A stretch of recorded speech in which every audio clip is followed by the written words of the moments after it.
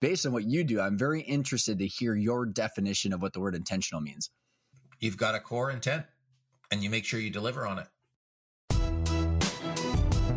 Welcome to Intentional Growth, a show that teaches you as a business owner and entrepreneur to view and run your company like a financial asset, which will allow you to enjoy work, create wealth, and make an impact. This mindset will help you focus on building a more valuable business and give you the choices to grow, acquire, reinvest, or exit and live the life you plan for, all with intention. And now here's your host, Ryan Tansom. How's it going, everybody, and welcome back. We are kicking off our last episode of our mini-series on how to achieve ownership and leadership alignment. And my guest today's name is Anthony Taylor, and we're going to be talking about how the process of strategic planning facilitates and impacts the alignment between ownership and leadership. Anthony got his start in entrepreneurship with a couple different startups that ended in some bad partnership breakups, which led him to start SME strategy consulting and writing the book I Wish I Knew, so that way he could help other entrepreneurs see around the corner and get team alignment. And Anthony has a podcast with 220 episodes in, including yours truly, and with around 15,000 YouTube subscribers. And he's done strategic planning for companies like the likes of British Columbia, Xerox, Little Man Ice Cream, Ram Restaurants, and more. And today, Anthony's going to be talking about how strategic planning, if done right, can help owners and leaders align their goals and, more importantly, the resources available to help leadership so they can execute the strategic plan ownership and leadership agree upon.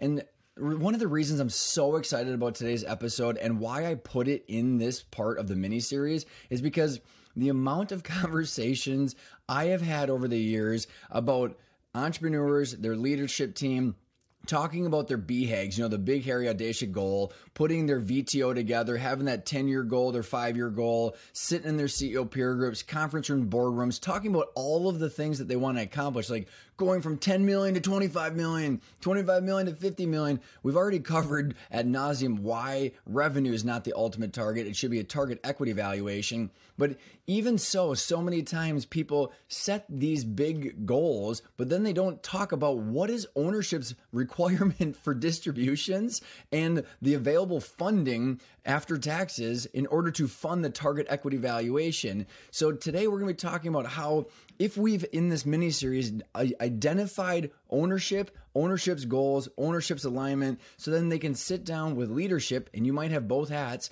and how you can then align leadership's goals for the company, and that strategic plan can be based in reality. Like when you do and build your strategic plan, we have to understand how much are those investments going to cost, when are they going to get rolled out, and how does that impact the progress towards the equity target and the ability for ownership to hit their goals. This is not a deep dive in financials. This is just a practical conversation between me and Anthony, who facilitates strategic planning, on why strategic planning, if done right, facilitates the alignment between the team and the ownership. Then you can roll this into an EOS system if you want, so you can execute it. But I think it's just a great conversation about how alignment can happen when everybody gets on the same page about where their company's going to go once everybody determines what ownership needs in order to make it worth it for ownership.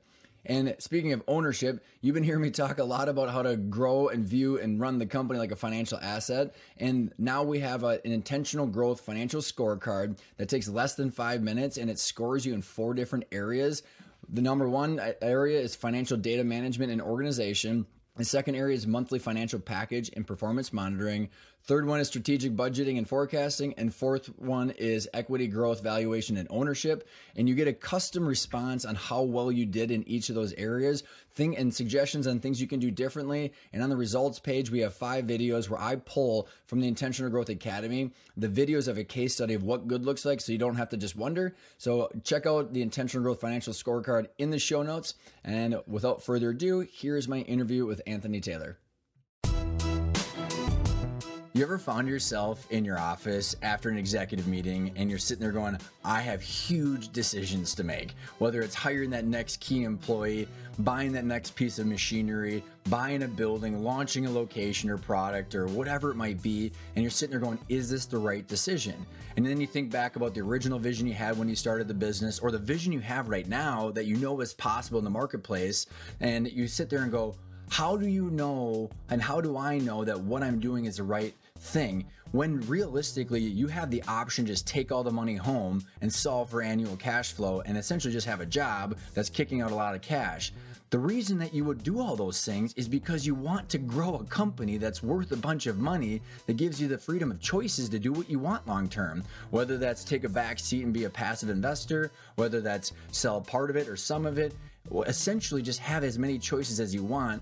But what we find is that most times entrepreneurs and business owners are solving for annual cash flow because they don't know how to measure and monitor the value of the business and where they are today and how what they're investing in doing is growing a more valuable business and how to measure that into the future.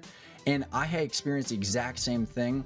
I ran a family business that was doing 20 million in revenue, 100 and some employees. And my dad and I had this constant conversation back and forth about what we should be doing and where we should be going. But we never really knew whether what we were spending our time and money on was making us progress towards that eventual goal of having a valuation that we wanted that gave us the choices.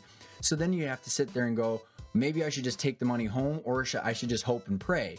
That is exactly why we created this financial assessment, because if you organize your financials in a certain way, and we have this financial foundation with 4 components, you take this assessment, it's 22 questions, you don't need your financials, and at the end result of it, there's a results page where Pat, my partner, and I walk through 5 videos to show you a case study of what good looks like and how to actually project out the future value of the company and how you can make the decisions clear today to say, if I do these things, what's the impact on cash flow today, my ability to fund my growth, take the distributions, pay for taxes, all while staying in line, progressing towards the valuation that I want. So go take the assessment below, and I hope you enjoy. Good morning, Anthony. How are you? I'm doing awesome, brother. How about you? We have, quote unquote, flipped the mic, if that's how we want to, right? Technically, we're in the same position, just in a different software. But I'm very excited to have you on my show. You were gracious enough to have me as a guest. And you have an interesting business that I'm excited to peel apart. But it sounds like when you and I were chatting that you have a similar experience that led you to create the business that you have created. And so why don't you just give everybody just a quick flyby, Anthony, of kind of what you're doing now, kind of the couple of milestones that got you here, and we don't have to do the whole recap because then we can go back and unpack it. Sweet. Okay, so hi, everybody. My name is Anthony Taylor. I run a company called SME Strategy. We travel around to different strategic planning offsites and help teams, work through their issues, make sure they're clear on where they want to go. We call it one destination. Yesterday, I counted that I've been at physically 17 different states to deliver our alignment program, but home is Vancouver, Canada. My technical background is I'm a waiter. I used to work in hospitality, bar, and restaurants, but in the process, I had a couple startups. I owned 2 coffee shops. I partnered with it in the ESL school. I put on, rock concerts, ESL school, coffee shop, web startups. I've written 2 books, one on strategy, one on entrepreneurship. And my business partner ripped me off for a whole bunch of money. And then I started SME Strategy to help entrepreneurs with things they don't see waiting around the corner. And that's what led me to today. So, yeah, like we said, there's a lot to unpack, right? So where did you start to have the entrepreneurial itch? Was it embedded in your family? How did you decide that was, because the reason, Anthony, I'm asking this question kind of weirdly is I used to ask, like, hey, how did you decide to become an entrepreneur? And like 9 out of 10 people are like, I never decided to, it kind of just happened. So now I'm just I ask in a different way, but I'm kind of curious how you went from waiter to like, hey, I want to actually jump in and own my own destiny. Oh, man. Okay. So this was the plan from day one. So I've got 2 versions. The one version is I said, okay, ironically, I'm a very strategic. So I said, okay, what am I going to do? What's going to pay me the most amount of money? And they said, bartenders make the most amount of money per hour. So let's do that. What pays the most amount of money after that? It's a consultant. So let's do that. So my trajectory was always there. but I actually don't care about money. I could really care less about it. It's kind of a means to an end. But what really happened was when I was younger, my parents divorced. And one of the reasons they divorced is because both of them were teachers. My dad had to work at nighttime. My mom worked in the day, and they just weren't at the house at the same time, taking care of me and my brother at the same time. And I said, you know what? I am going to have freedom so that when I have a kid, I can spend time with them on my terms and I can spend time with my wife. So now, happily, I have a 9-month-old kid. He's amazing and he's super cool. Then I reflect on that all the time. I say, I might not have the gajillions of dollars that I would have written in my vision plan. The company's going amazing and I'm living out my dreams truly. But the reason was to have financial freedom. So I didn't tell you about the lemonade stands and the newspaper delivery and selling, glasses of Coke at a golf course and that kind of stuff. But yeah, it's always been the plan. It's always been in the DNA and is always towards being able to have as much freedom as possible. So, which I love because I think a lot of us do, try to control our destiny and have that freedom. And we kind of grab the dragon's tail and then we get on this roller coaster. And so how did you start with the coffee shops and how were you navigating what to focus on, what business to pick, and how did you approach that? Yeah, I'll say the coffee shop business, the ESL school business. So what happened was, and this is really, open up the door, but there was a guy who was a bartender and he came into our bar all the time and he said, hey, I've got this business and I need some help. And at the time my dad had passed and left a small inheritance to us. And I said, cool. Well, I just happen to have, seed money and I was a dumb and ambitious kid. And so I invested into this person's business, not knowing it was a scam. But sidebar, at the time, Madoff was ripping off people 10, 20, 30 times smarter and richer than me. So I feel less bad about it. But basically, there was just an opportunity. I thought it was cool. In it, I still believe. So it was an ESL school. It was in Vancouver, and it was in 2006. It was a really good business. There were tons of ESL students, English as a second language. And so I was like, cool, this makes sense to me in my brain. And then the recession happened, tourism was shut down. And so I still think it was a good business, but the person I was working with, I think was a little shady. So yeah. And then the coffee shop business was kind of throwing good money after bad, trying to just parlay that into something else. Mm-hmm. We had some opportunities. We went through that. So none of it was really by choice. Per se, with the exception of when I put on rock concerts with my buddy, because we just like doing that. And I'm like, well, why don't you just make money doing stuff that you love? So yeah, alternative rock. We talked about that the last time. So yeah, right. Yeah. That's awesome. So,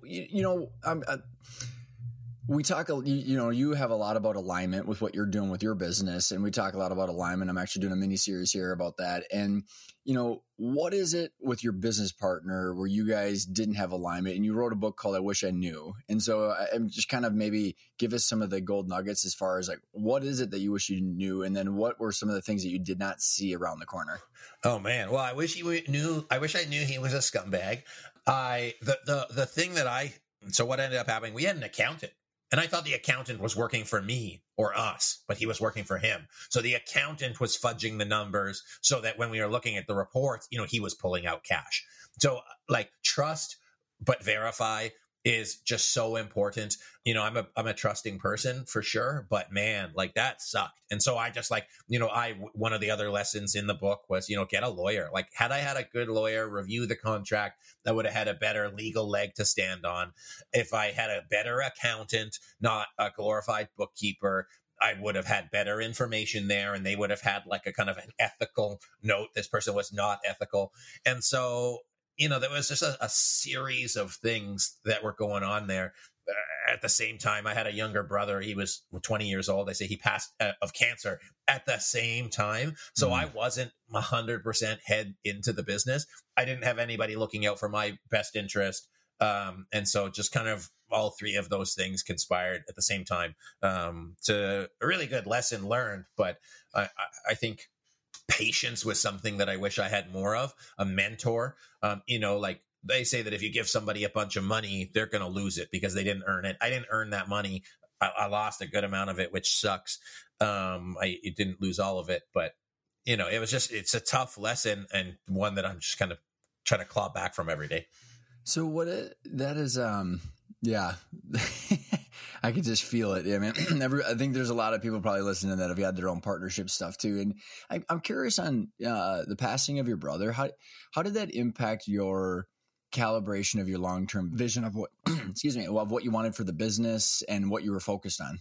I don't know if it actually had an impact, to be honest. As I think about it, like I say, hey, like what was the reflection? I mean, on one hand, I've had a lot of people pass away because my dad passed, my brother passed, my grandma passed, uncle passed, like all in a very short amount of time. And so I think it gave me a really good appreciation for people and understanding. So if, we tie it back to alignment, we tie it back to the work that I do, I can kind of see layers into people. And I've never ever said that or thought about it that way, but just like really getting to the core of what's there. It's also had me do a lot of internal work on myself just to kind of like heal and feel better, which again helps me connect with people. So the work I do in leading executives, I can really talk straight to them because I've kind of got flat with dealing with all of my own shit. And I'll tell you that, we record this in 2023, this has been 15 years of dealing with my stuff to get me to where I am now. So if you're dealing with grief, it takes a long time. It's not an easy thing. And getting ripped off is also grief. But when you come out of it, it helps give you some tools to hopefully contribute to the people around you.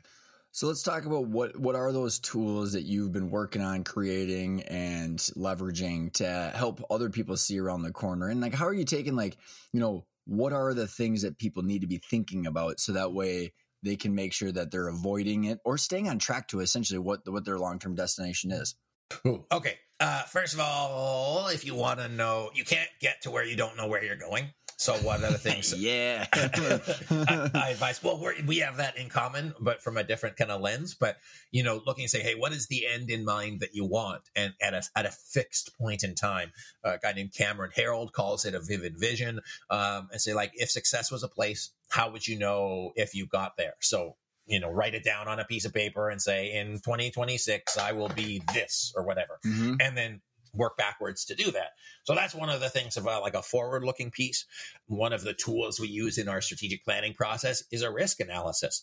If you hope for the best and expect the worst, I think you have a good ability to build a plan. So in your plan, look at all of the things that are going to get in the way and then prioritize based on your risks, not on your wants. So a lot of people say, oh, we need to focus on this or like want to focus on this. But we say, hey, focus on getting rid of those roadblocks first so that you have a clear path to get to where you want to get to. So those are some of the tools within strategic planning. And I kind of think about that like barbell investing, like with Nassim Taleb. You've got like cover your basics and everything that you have to, and then you've got the other side where you're able to then place your bets to get you where you want to go. As we dive into what your guys are doing now, your strategic planning, strategic planning are two words that like, what the hell do they mean? I think a lot of people are like, I've had a couple people on over the years, Anthony, where we've talked about strategic planning, but I think specifically with the audiences that I speak in front of, it's like, hey, they picture like this 50,000 page or $50,000 binder that they created after 8 months of misery. Or it gets blended in with EOS traction. And so like, I want to hear your definition of strategic planning. Then we can kind of synthesize this against maybe some of the other concepts that people are familiar with. Sweet. Well, I can't wait. I'm going to clip this right now because I've never actually talked about, because there's actually so many videos from HBR and that's what is strategic planning, and that it's a misnomer or it's a lie as far as people say. Okay, let's look at the word strategic. Strategic is just about choices. What are you doing and what are you not doing? That's it. You can't do everything. You don't have enough time, money, energy, so you have to focus. That's the strategic part. The planning means that you don't react to stuff, that you respond to things as needed, but you actually make a plan to make those choices. Entrepreneurs have shiny object syndrome. They kind of bounce from here to there to here to there. As organizations grow, it's harder to kind of navigate that ship because you have then 10 employees to lead, 30 employees to lead, 100 employees to lead. And so you can't change your mind willy-nilly. So strategic planning is just the act of looking at what choices you want to make, building a plan to executing on it, and adapting as necessary. one of the couple videos that are out there, we say, well, strategic planning isn't really planning because XYZ reason. You're not looking at constraints. You're not looking at risk. You're not looking at that. Well, that's why our aligned strategy development model actually incorporates all of those things to make strategic planning not a fallacy. If it's just, hey, here's where we want to go, let's go there, then that's just acting. And so we have to look at constraints. We have to look at the landscape. We have to look at internally. We have to look at our challenges. We have to choose, which means saying no to stuff. If you're not saying no to anything, you're not strategic planning. So that's the biggest difference with how we look at it and how we challenge teams to think differently about strategic planning. I love that, man, because it's I for years, Anthony, it's like I think about strategic planning or like even EOS, which I love.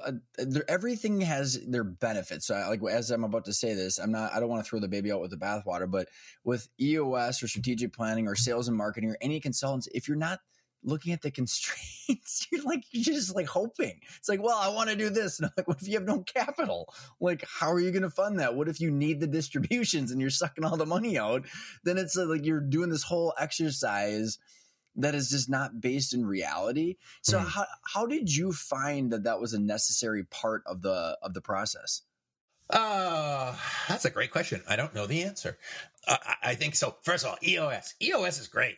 Like, it's great for a lot of reasons and a lot of tools. And the foundations of what we do, like, we didn't invent strategic planning. Neither did EOS, but they're great for you need the right tool for the right job. What we do differently compared to EOS is the people side of it, because I think people are the biggest gap to implementation, because it's not as easy as just doing a bunch of stuff. A lot of it is the mental game. A lot of it is the understanding. So if you talk about the finances, you could have somebody who's like, let's blow through all the cash. You could have somebody who's just like, let's just bring a bunch of cash in. That'll solve everything. It's like, no, you're just going to spend it faster. So the context of people is critical to the plan. So that's one. And I just think, as I look over here, I've got my bookshelf with like 40, 50, 60, 70 books, and that's an understatement. I just read a crap load and synthesized everybody's life experience. I mean, that's the great thing about doing podcasts. We're at 200 something episodes. Yours is dropping shortly, which I can't wait for. Yeah. But just listening to people and their life experience and my own life experience, optimism is not going to get you to where you want to go. I'm laughing, man, because I have definitely thought that was the answer for many, many chunks of my life. And you're right. So why did you pick strategic planning as the method in the topic that you wanted to talk about to help others, Anthony? Like, what was if you were to choose, and I don't know if you had other options of things you could have chose the other horses you could have rode? Well, first of all, I'm loving the questions. These are such good questions. So I got to say kudos to you, Ryan, for being a dope interviewer. So when I was in my career, and I think it was maybe 15 years ago or something, there was basically two options. One is be a consultant, and actually that's still one option. And everybody was doing social media. And I was like, okay, social media, I'm like, I don't want to be 40 or 50 doing social media. Like, it's not going to work for me. So already I was thinking long term. But what was really happening was I love business, a business degree. I was helping people write business plans. I just knew about business because I had lived it. I had loved it. I do it. And it was a passion. I was doing business plans and doing marketing plans. I'm a marketing guy by trade. And so there was kind of a confluence between marketing strategy, which is very natural. You see the social media piece, and then business plans, which is kind of more holistic. I was doing a bunch of those, and a mentor of mine said, you're going to starve charging people $500, $1,000 for business plans. You're never going to grow. You're never going to get to where you want to go. I said, interesting. At the same time, I was on the board of a couple of nonprofits, and they were ass backwards. And that's probably not very fair, but we'll call it, we had very well-intentioned people moving in a bunch of different directions. And we did an offsite. And there was a facilitator who came in and led us through this conversation. And I'm like, oh, I could do that. And so at the time, we were working to kind of solve homelessness in the downtown east side and support the business community and that kind of stuff. But I said, well, why couldn't I do this for people? And I'll tell you the last thing, and then I'll shut up for a second, is that my first client ever. So I just decided that I was doing strategic planning, which was kind of live business planning, but adapted. Yeah. And a client hired me in Smithers, British Columbia. That was my first client ever. Smithers, British Columbia. You can look it up. It's up north. Shout out to Summit Camps. And the flight was $675 to get to Smithers, BC in the winter. And I said, well, if they're going to spend $600 to fly me somewhere, why wouldn't that's the same price to fly anywhere in the continental US? I could fly to Florida for that same price. So there's no reason if these folks would pay for it, why wouldn't somebody else? And so that's why I did it. I don't work in my community. I work international. The furthest I've ever gone is I did the strategic plan for the Reserve Bank of Fiji. So the country of Fiji, their reserve bank. Yeah, I did their strategic plan, flew there. It was dope. But yeah, so just like helping. I was going to say, well-placed client, my friend. There are worse ones. I got a tan. I got a Bula shirt. Also, shout out to RBF. Shout out to like the Bank of Fiji. Those guys are really cool. Friends that I still have to today. But yeah, it just kind of evolved in opportunities. But if you have a clear vision of where you want to go, the opportunities find themselves because you're looking for them. And I think that's another critical part of why long-term thinking is beneficial. So, okay, yeah, I want to pull on that thread too, because I want to pull on the thread of getting that clear vision of the long-term. So, but I want to plant the seed, Anthony, about the alignment of ownership and leadership and how you're getting the people alignment. But I want to table that for a second, because I find as far as clarifying the long-term goals, I've always been a long-term thinker too. Like 30-year goals. And then, and it's been very fascinating for me to realize that that's not as common as I would have thought. And obviously a lot of people listening and probably think more towards that angle as well. But when you really get people to start to think long-term, you have to enable that and then like help them, planting some seeds and watering it. So I'm curious on like, what are the challenges you see in people coming up with that long-term vision? Then I want to kind of get into then how you actually do that. Okay. I think everybody has a different time horizon. Some people are visionaries, and we've got a friend who does the Clifton Strengths Finder out in Denver, and some people are strategic and visionary, and they think like that. That's in their strength zone. Some people are very, very detail oriented. They think short term. They look at risks, very detailed. They need every single step. So people are wired differently in their thinking. But by and large, I think most people can see 3 years down the road. A lot of people talk about 5-year strategic plans, 10-year strategic plans. We don't do them unless it's a special scenario. The University of British Columbia, we did their plan. It was 10 years. That made sense. Most people can think 3 years down the road. So it's aligning the perspective. If you think of your team or teams, if you're from a plane, you have a 30,000 foot view. You've got a big picture, not a lot of detail. If you're in a microscope, you've got a lot of detail, but not a lot of the big picture. And so it's balancing that time horizon so that everybody on your team can see enough of the picture for them to feel comfortable to say, yep, I'm going to take the next step going to that place. Super cool, man. I love that. So then talking about the choices and because I think my experience with other people, because I've done some strategic planning engagements in the past, we don't do that.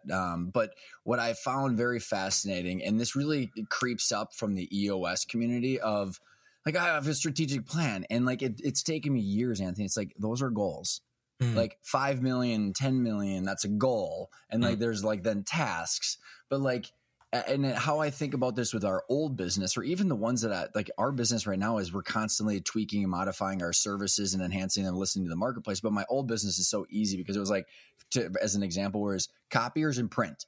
And then then all these industries converge from data hosting to VoIP to software automation. And then it's well, we should just do all these things because our client wants it. Right. And failure, different comp plans, different business models, different cash flow conversion cycles. And I learned that all the freaking hard way, dude. Lots of money, lots of pain, lots of yes. So when I think about the difference between goals of revenue goals and stuff versus the choices, and and I think about exercise like ANSOS matrix or the BCG matrix or whatever. I'm curious for you, how maybe explain to us the choices and how do you calibrate that long-term view for someone of what the business could look like, especially if the industry is evolving, changing. and you're not just guessing. So you're probably going through a process. Is the question making some sense?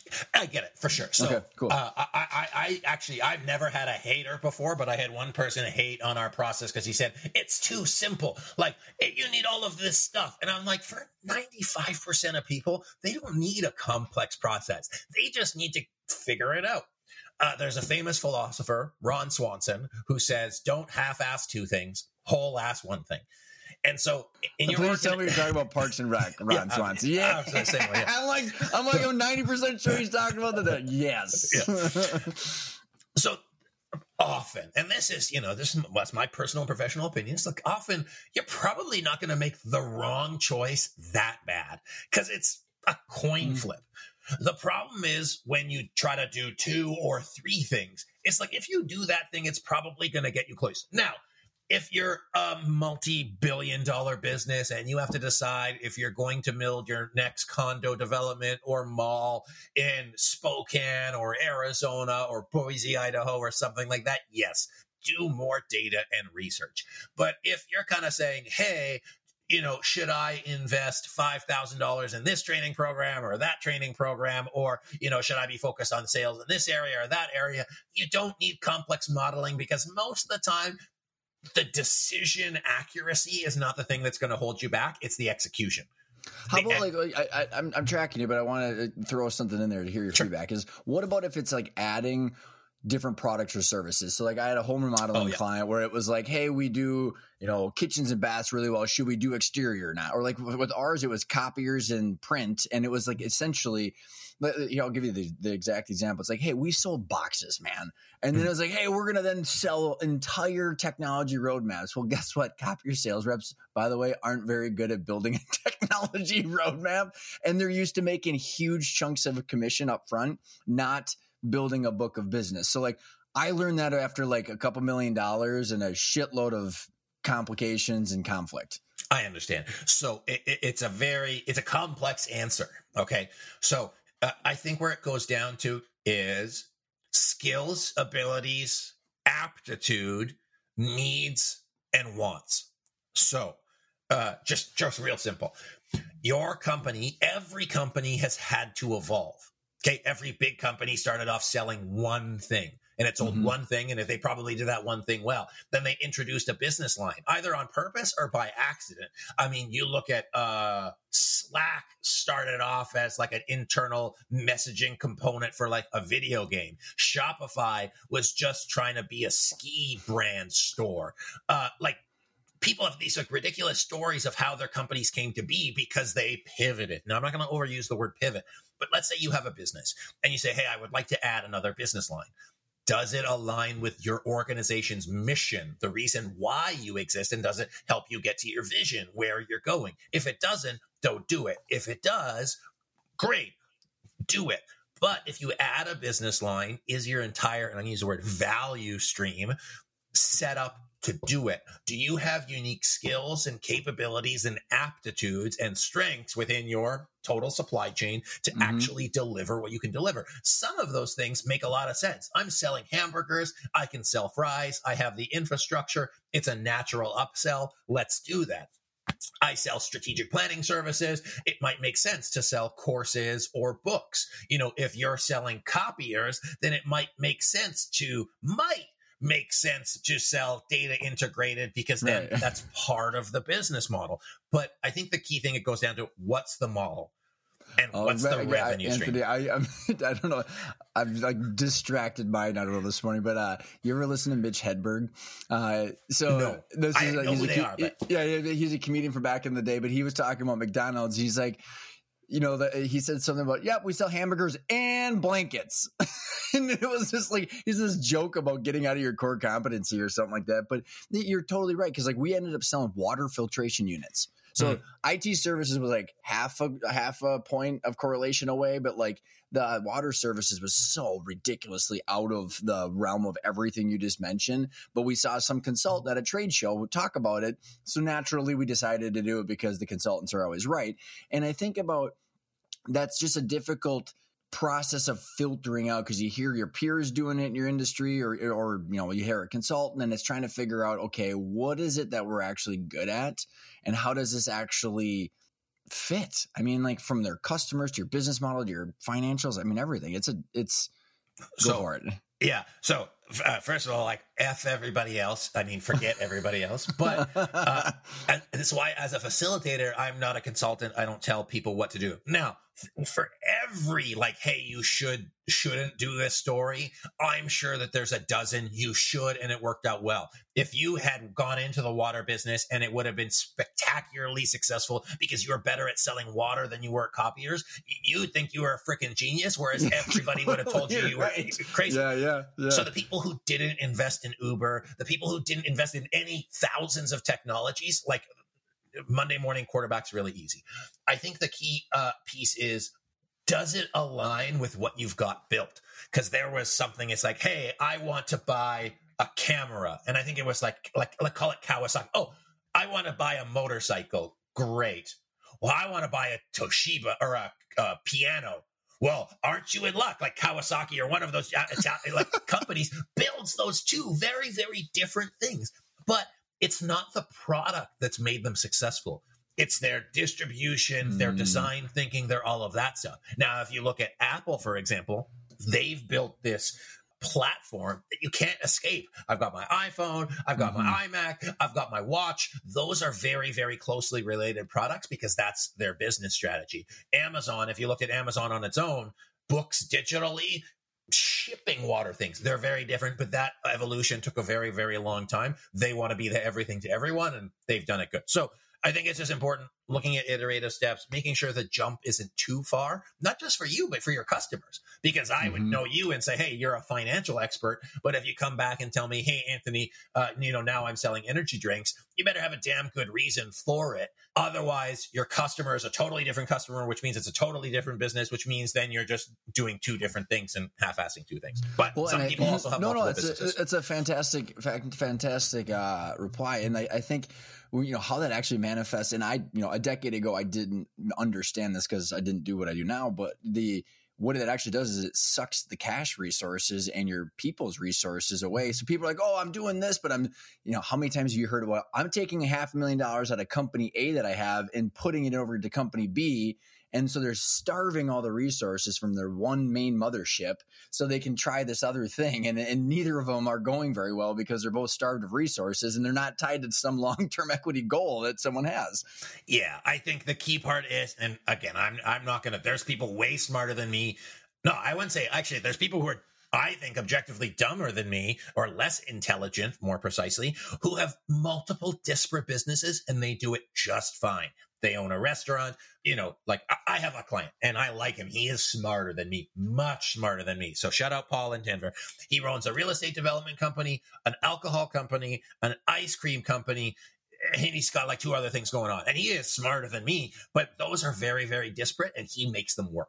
So different strokes for different folks. Some people like the challenge and the diversity, and for them, that's what they need. For me, I'm way too simple. I can't do that. And so it's just not in my strength zone or in my execution strength.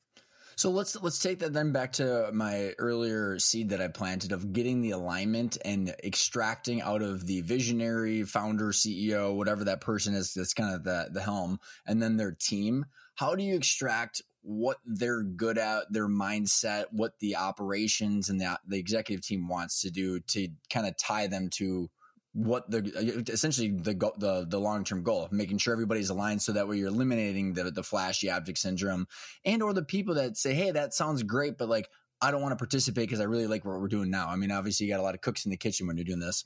Minnesota Timberwolves, they're building a team based on their strengths, based on their coaching to accomplish their goal. And sometimes it takes a long time, and sometimes you can do it really fast. Now, I say Minnesota Timberwolves because you're in Minnesota, but any sports team is a good example. You have to make sure you've got the right personnel to complement each other. Your CEO style is different than mine, probably similar, but different. Someone else's is going to be different. Some people are command and control. Some people are very democratic. Some people are big picture thinkers and they need people to clean up their messes. Some people are super detail oriented finance dudes and gals. And, it works. It's about building the right team to accomplish the right dream. That's cheesy, but I'll put it on a t-shirt. And so you just need to make sure you got the right people in the right seats at the right time, Jim Collins, to get you to where you want to go. And depending on the vision, it's going to be different. I'll reference Cameron Harold real quick. He was working for 1-800-GOT-JUNK, I think it was. He was the COO. And once the company got to $1 billion, he got let go. Not because he wasn't good, because he wasn't the guy. And this is his story, so definitely not mine. Great interviewee, by the way. But it's just interesting that even at that level, you could be super good, but you might not be the right person. And you might not have the right people on your team to get you from point A to point B. Some people are great startup, scrappy people. Some people are maintain people. Some people are growth people. And some people are transformation people. And so you got to recognize who you've got and what they want to do. If you've got maintenance mode people and you try to put them in a scrappy startup mode, they're not going to be successful because it's not in their strength zone to do it. Mm-hmm. So, okay, I love that. I've got another concept I want to volley back your way, because I think as we then get into the constraints, Anthony, and part of the themes that I've been really riding this last half a year to a year is ownership. The people that own the financial asset have to figure out what the hell they want. So again, I love how you said at a fixed point in time, we need to reverse engineer the normalized EBITDA and the equity valuation that we want, because then we'll be able to see the roadmap on the way there financially, right? At least like a base case. But what I think is crucial about that point A and point B filter is the ownership group has to determine how much freaking distributions that they want on the way to that point B, because then that's going to identify how much capital we can reinvest, because you got to pay your taxes. So essentially we're trying to get to this like, hey, how much capital do we have to generate what value over what period of time? It's just, we have to start there.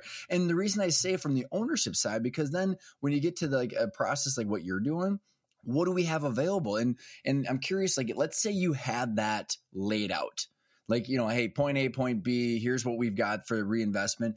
Then as you were relating to then the people, the types of people that you have, and then also or is it? Oh, I'm sorry, shit. It's the types of people, but then also the stage of the business that you were talking about. Whether you're high growth, which consumes capital. So I'm going to speak financee on the way. So growth consumes capital. Maintain, you might have more cash flow because you're not consuming it, but that will be impacted based on what the owner wants. Mm-hmm. So how do you factor in those constraints? Because so many people that I've come across don't, and it's like they do that whole strategic planning process, and it's like, well, the owners are sucking all the cash out, and so this is all just bullshit. Like they just made up all these goals.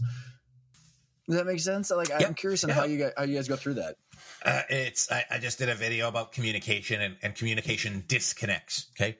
And it talks about the misalignment of wants, needs, and desires. So your actions have to back up your goals. If you want high growth, well, you got to pay for high growth. Think about like a spaceship going into space. It uses 90% of its fuel just getting out of the atmosphere. Okay. So that is kind of the same thinking. Love it. The first thing that came to mind, if you want high, like the mentality of the people, my self thing, and don't at me, but architects might not, or artists might not love working with you because what drives them is not the bottom line.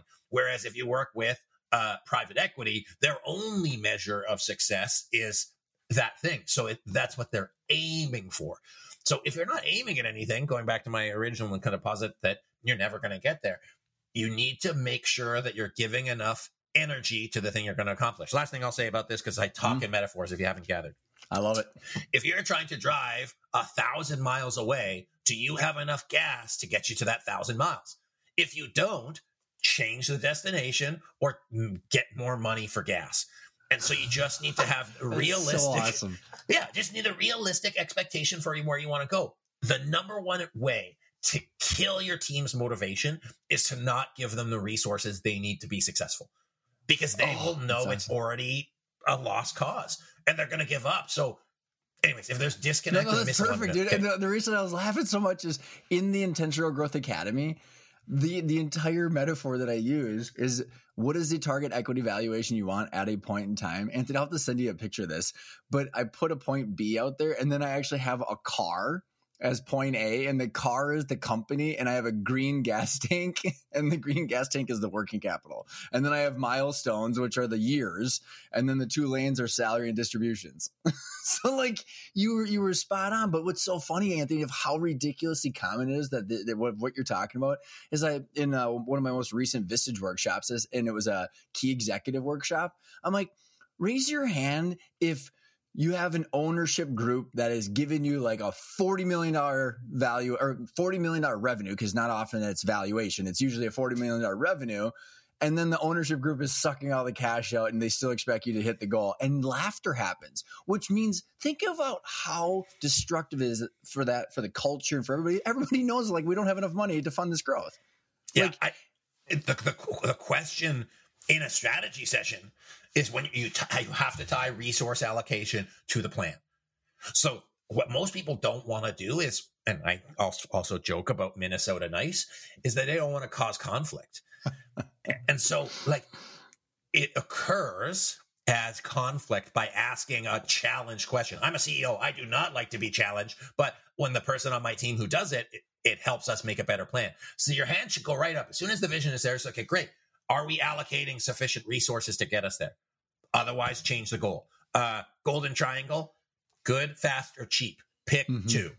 So if you want it to be good, so you have your equity valuation, do you want it to be fast or do you want it to be thrifty? Because if it wants to be thrifty and we're going to pull the cash out, well, we might get there, but it might take us, 30 years because we're going to have to push the car across the line. Versus if you want to get there in 2 years, a la private equity, then let's put some fuel on the fire. The problem with a lot of startup businesses is they do the good and fast, but they don't have the financial or business acumen. So they end up lighting a lot of cash on fire because they're not even trying to get profit. They're just trying to get valuation. And that's where the disconnect with like startup world happens. And I think also with the founder syndrome too is the lifestyle creep where it's above and beyond the salary and they're needing the distributions. I mean, like I have more clients than I could think of over the years, Anthony, where it's like, they would have been a perfect target. This is back previous business, but like perfect target for any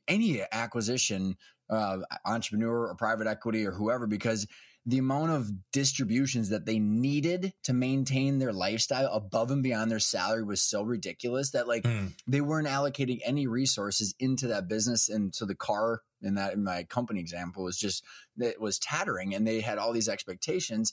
And I'm curious on like, how do you guys actually go into that? Because like you're connecting it to the constraints, and that's one of my biggest concerns about other systems out there. It's like they're not tying it to that. So how do you guys go about making sure that I'm assuming the constraints could not only be the cash, but it could be the skill sets of the people. Because like to your point, there could have been people in my old industry, the water division would have been perfectly made sense. And actually, I do know a couple companies where they did based on just the people.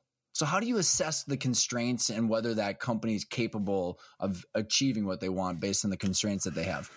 Okay, well, since we're almost 50 minutes into our interview, people have probably gathered I'm a no bullshit kind of guy. Then here's my no bullshit answer to the first part of the question is, if it's a kind of person who is sucking cash from the business, they're probably not spending $40,000, $50,000 to have a strategy meeting in the first place, because they'll see that as a cost versus an investment.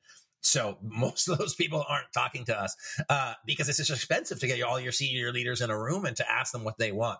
So they probably won't even waste the air of asking their senior executives what they want, because if they did and they kept doing dumb shit, that the executives would leave because they say, well, it doesn't matter what I'm saying, I'm going to get out of here. So that's the first thing. We don't encounter many of those because they're putting the money up, they're putting the energy up, they want it to happen.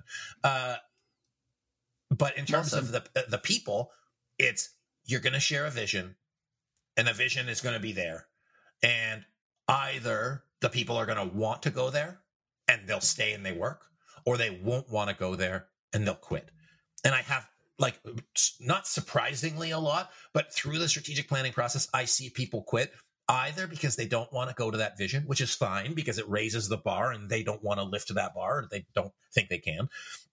Or along the journey, they say the leader is not holding up their end of the deal. I'm putting all of this work in. I'm doing everything. My team is doing everything, but the boss, they're not doing their thing. So I'm not following this leader anymore to get to where they want to go. I'm leaving the journey and I'm going to go somewhere else where I have more trust. We had someone that we knew recently. They did their strategic plan. Actually, they didn't do their strategic plan. They set their vision in isolation. They rolled it out to the team, and they lost their COO because they didn't get buy-in. The COO said, I'm not going here. This is not what I signed up for, and I'm out. And it didn't take very long. So if you see people quit managers, not jobs, that's why. So you got to back it up. No, I love it. And how about pulling that thread a little bit further is I'm thinking about family businesses where you have multiple generations, or like a really that's a 2-day topic in itself, right? But just bear with me for a second. So families where there's multiple generations and potentially different visions, and I can use mine and my dad's example, but also partners, Anthony, and then also like ownership versus executive. And what I'm thinking is like, as owners, and so see if I can clarify this even better, is as a founder will kind of move more toward the ownership role where it's like, hey, this is more of an investment. I have more say in the distributions, the long-term resource allocation, and maybe have a COO, CFO, CMO or something like that, because they're kind of moving away. But yet they have a lot of ego tied to, hey, I've been in this industry for 30 years. And by the way, I know exactly what to do about this. And, so like you have this like actual separation of roles where there's operationally more executive leadership and some smart people, but there's people that want to just stir the pot because of they might deserve to be able to stir the pot because they've been in the industry long enough, or they succeeded at, at a period of time in an industry that had a specific kind of demand. But now things are changed, and maybe their past experience isn't as applicable as they might think. Am I making some sense here? Kind of. Well, here's what I think. So basically, get out of the freaking way if you're going to get out of the way. And like, I have somebody in one of our clients who I'm like, hey, I'm thinking about you. So I'm not going to call them by name because that wouldn't be very nice. But get out of the way, because if you're going to put an executive team in place, put an executive team in place and let them do their fucking job. Pardon my language. Yep. And, but it comes down to alignment, whether that's with partners, you need to be aligned on the same thing. Biggest problem that I see is partners aren't aligned. If they might be aligned here, but are they aligned here? If you think about it with a marriage, you get divorced, not when you got married right away, but 10, 15 years later, because it's not turning out how you thought it would be. An executive team, same thing. They need to be aligned. They need to stay aligned on the same page. And then with a owner who's moved on to chairman of the board or president or whatever, and you've got a CEO, you got to get out of the way of that person. Otherwise, you're just actually making it worse for them, not better. You're not helping. So it comes down to trust. It comes down to alignment, and that needs to be fostered over time for anything to be successful. How do you get those people? Do you give them a different stick and a different carrot to like give them a purpose and identity outside of the business, or do you kind of nudge them in a certain direction, or give them some resources, or do you just give them the truth serum like you're dishing out today? I can't make anybody do anything. Like I can't. I just, and that's why I won't ever give somebody a strategic plan. That's why I won't ever give them a vision. I say, this is your plan. You said you wanted this, not me. I just asked you the question. So you're either going to the same place or you're not. And going to a different place is fine. I'd rather know now than 4 years from now. That's why you should do premarital counseling. But by the way, my wife's awesome. We're 5-year anniversary in a week. But the point of that is, you got to have those conversations. The reason why I kind of joke that I only show up to $40,000 meetings, because they're expensive.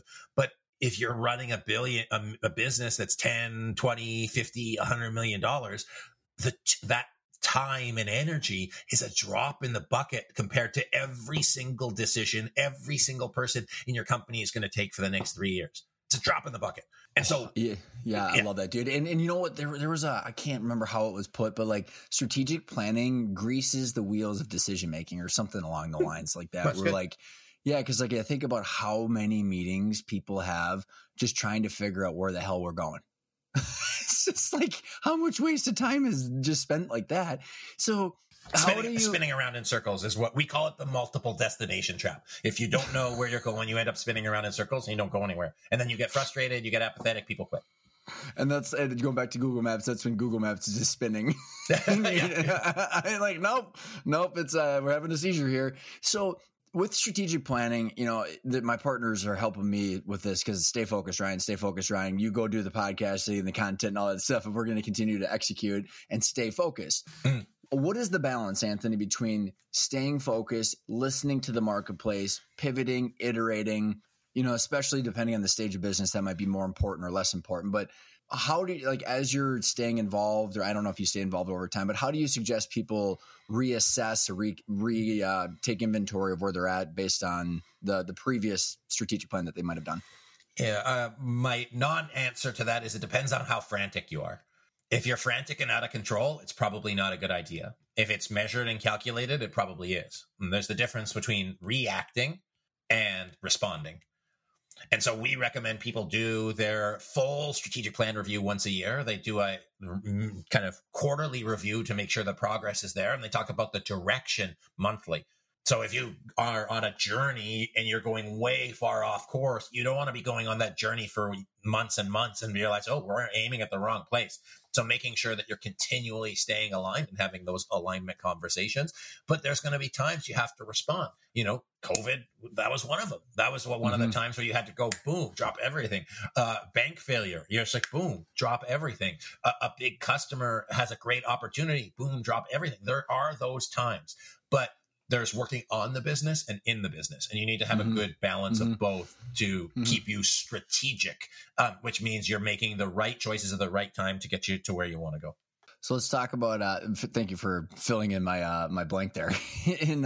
Let's talk about Chat GPT. And I think that is one of those milestones where there are certain businesses that are probably overreacting right now. And there are probably more businesses that are not reacting fast enough based on how it might impact their industry and their situation. So how do you, maybe some of your clients are an example, how would you take something that's a novel resource like that kind of changes everything potentially? How would you suggest people take that into consideration?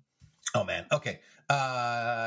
And by the way, just to give you a little bit of knowledge, I'm not saying, hey, give us every answer you think about chat specifically. I'm just thinking about. Of course. I think it's going to be different for everybody. Some people are early adopters. Some people are late adopters. Some people will put their head in the sand and ignore it. And new technology sometimes can be a distraction, and sometimes you're an innovator, and sometimes you're a laggard. I don't think there's a right thing. You're going to do what you're going to do. If you're smart, you got people on the team to look at it for you and present a use case, business case. I'm not touching it, maybe at my own detriment, but I'm cool. As in, I've got my plan. My plan doesn't include Chat GPT. I don't see it as important enough. Whereas some people might say, oh, this is the hot new thing. It's shiny object syndrome. I try to avoid it. And would your suggestion be whether it's that, and again, that was kind of an example that's top of mind, but anything that's particular to an industry, just then incorporate into the monthly check-ins, quarterly check-ins, as long as they're not frantically doing the whiplash and changing direction immediately without communicating with people? Sometimes it happens. You need to, but is it core? Bring it up, discuss it, talk about it. If it's critical, test it, work through. As long as you have a system for communicating things like that, trends is kind of the high level. We include that in our strategic plans. Then you're probably covering your bases. I had a conversation with today, and I have to wrap up soon, about ESG, environmental sustainability. And so it's becoming more and more important to this organization's supply chain, and it's no longer optional. Well, okay, great. Let's incorporate it. Let's move with it. But if we just dropped everything, it probably wouldn't work for the business either. So it's finding the right balance for you. Got it. All right. A couple last questions as we wrap up. Is there any question that I should have asked that I'm not asking? Oh, man. I think the only thing would be, how can you bring up the conversations about misalignment with your team? Because it's uncomfortable. So what I tell people is focus on the process. Don't focus on an individual. Don't blame your CEO. Don't blame an executive. Just be like, hey, are we on the same page about this? Do we see this the same way? We have a scorecard to do that because it's uncomfortable. Focus on the process and not the person. And then I think that's probably the biggest one, just being able to call it out and feel comfortable. If there was one thing I'd want any leader to create with their team is psychological safety. If they create that safety, then it has the space for people to present something like GPT or any other kind of challenges without being shot down right away, but creating a good system to filter opportunities. Ooh, that was good, my friend. So last question, and then we'll get your contact information. Last question is the word intentional. I love it. It's the name of the show. And based on what you do, I'm very interested to hear your definition of what the word intentional means. You've got a core intent, and you make sure you deliver on it. If it's not delivering on your intent, why are we wasting air? Then where can people find you? Anthony C. Taylor on the internet, SMEstrategy.net. You can listen to Ryan and I's podcast on the Strategy and Leadership Podcast. And then if you're looking for a strategic planning facilitator, somebody to come to your meeting, make sure it stays focused and on track, you can reach out to us there as well. Anthony, thank you so much for coming on the show, my friend. This has been a lot of fun. It's my pleasure, brother. I hope we can do this again and for several more hours. Let's just do it. I love it. Thanks, dude. I hope you enjoyed that interview with Anthony as much as I did. You can tell I'm very passionate about once ownership figures out what the hell they want and why, what are their target goals, what resources are going to be available to leadership, then spend the time refining your strategic plan so that way all of the resources from the company are pointed towards that target equity valuation that make ownership worth it, and all of the trade-offs are taken into consideration.